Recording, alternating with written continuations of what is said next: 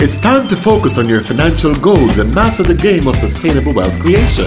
We're sharing tips on all things money in Let's Get This Money. I'm Kalila Reynolds, and it's time for another episode of Let's Get This Money. Thanks to our sponsor, Elite Pro Systems Limited. Payroll problems solved. So real estate investing involves the purchase, ownership, management, rental, and/or sale of real estate for profit. If invested strategically, real estate can provide a lucrative cash flow. Now, since real estate appreciates rapidly in the Caribbean, properties are particularly robust for investments, and your property can become a source of income or capital growth. So, when is the best time to purchase? Well, no better time than the present. Whether for vacation, short-term or long-term, people are always looking for a place to stay, build, or operate businesses. By purchasing real estate, you can profit, and the investment can even pay for itself. But of course, not all ventures into real estate are profitable. To be a successful real estate investor, there are certain things that you should know. First, it's important that you have a clear goal of what benefits you're aiming for with your investment property. Are you looking for a reliable income stream, or do you want to turn a quick profit by buying and selling property? Or is it that you simply want the value of the house that you live in to go up? It's also important to know what type of property you want to invest in. Do you want short-term rentals, long-term rentals, property to flip, to hold for the long term, or to subdivide?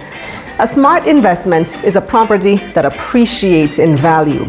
Before investing in real estate, research the area and look at its potential for development. What will the property be worth if you choose to sell it down the road? Look at the appeal of the specific location of the property. The reason you always hear everyone going on about location, location, location is because it really is important. An appealing location is key to getting a great return on your investment. It can impact how much profit you make, the quality of your renters, and your vacancy rate. Now, another thing to consider is forced appreciation, also referred to as flipping. This means increasing the value of the property through direct efforts and investments into the property, like painting and renovating. This way, you can actively build up real estate to be worth much more than you invested. Consider the appreciation potential that you can get from doing a few cosmetic touch-ups on the place.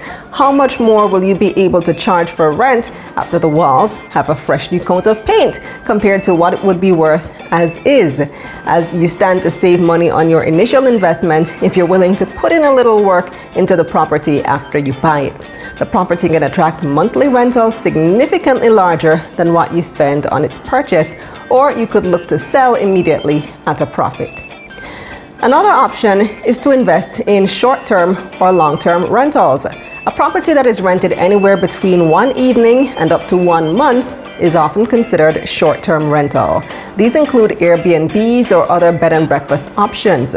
Some advantages of these are flexibility, since you get to choose when guests stay at your property, less wear and tear since guests don't stay long, and overall higher rates of rental income than long-term rentals. Some Airbnbs, for example, can bring in more income within a week than some long-term rentals may bring in for the entire month. However, short-term rentals inherently require more involvement in terms of property management, and the short-term rental market has not been at its best since it relies heavily on travel and tourism, which has been reduced as a result of the COVID-19 pandemic, of course.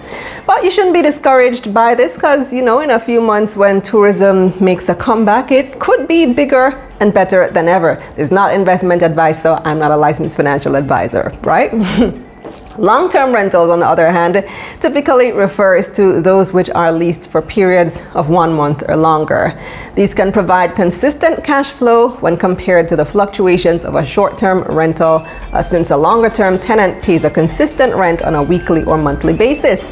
However, it's likely to provide less profits than short-term rentals. Both short-term and long-term rentals can provide cash flow that can possibly pay for the cost of your investment and provide a source of passive income. That's it for this episode of Let's Get This Money. Let's Get This Money. Thanks to our sponsor, Elite Pro Systems Limited. Payroll problems solved. Let's get this money. Wednesdays and Thursdays at 7:30 a.m. on Cool 97 FM.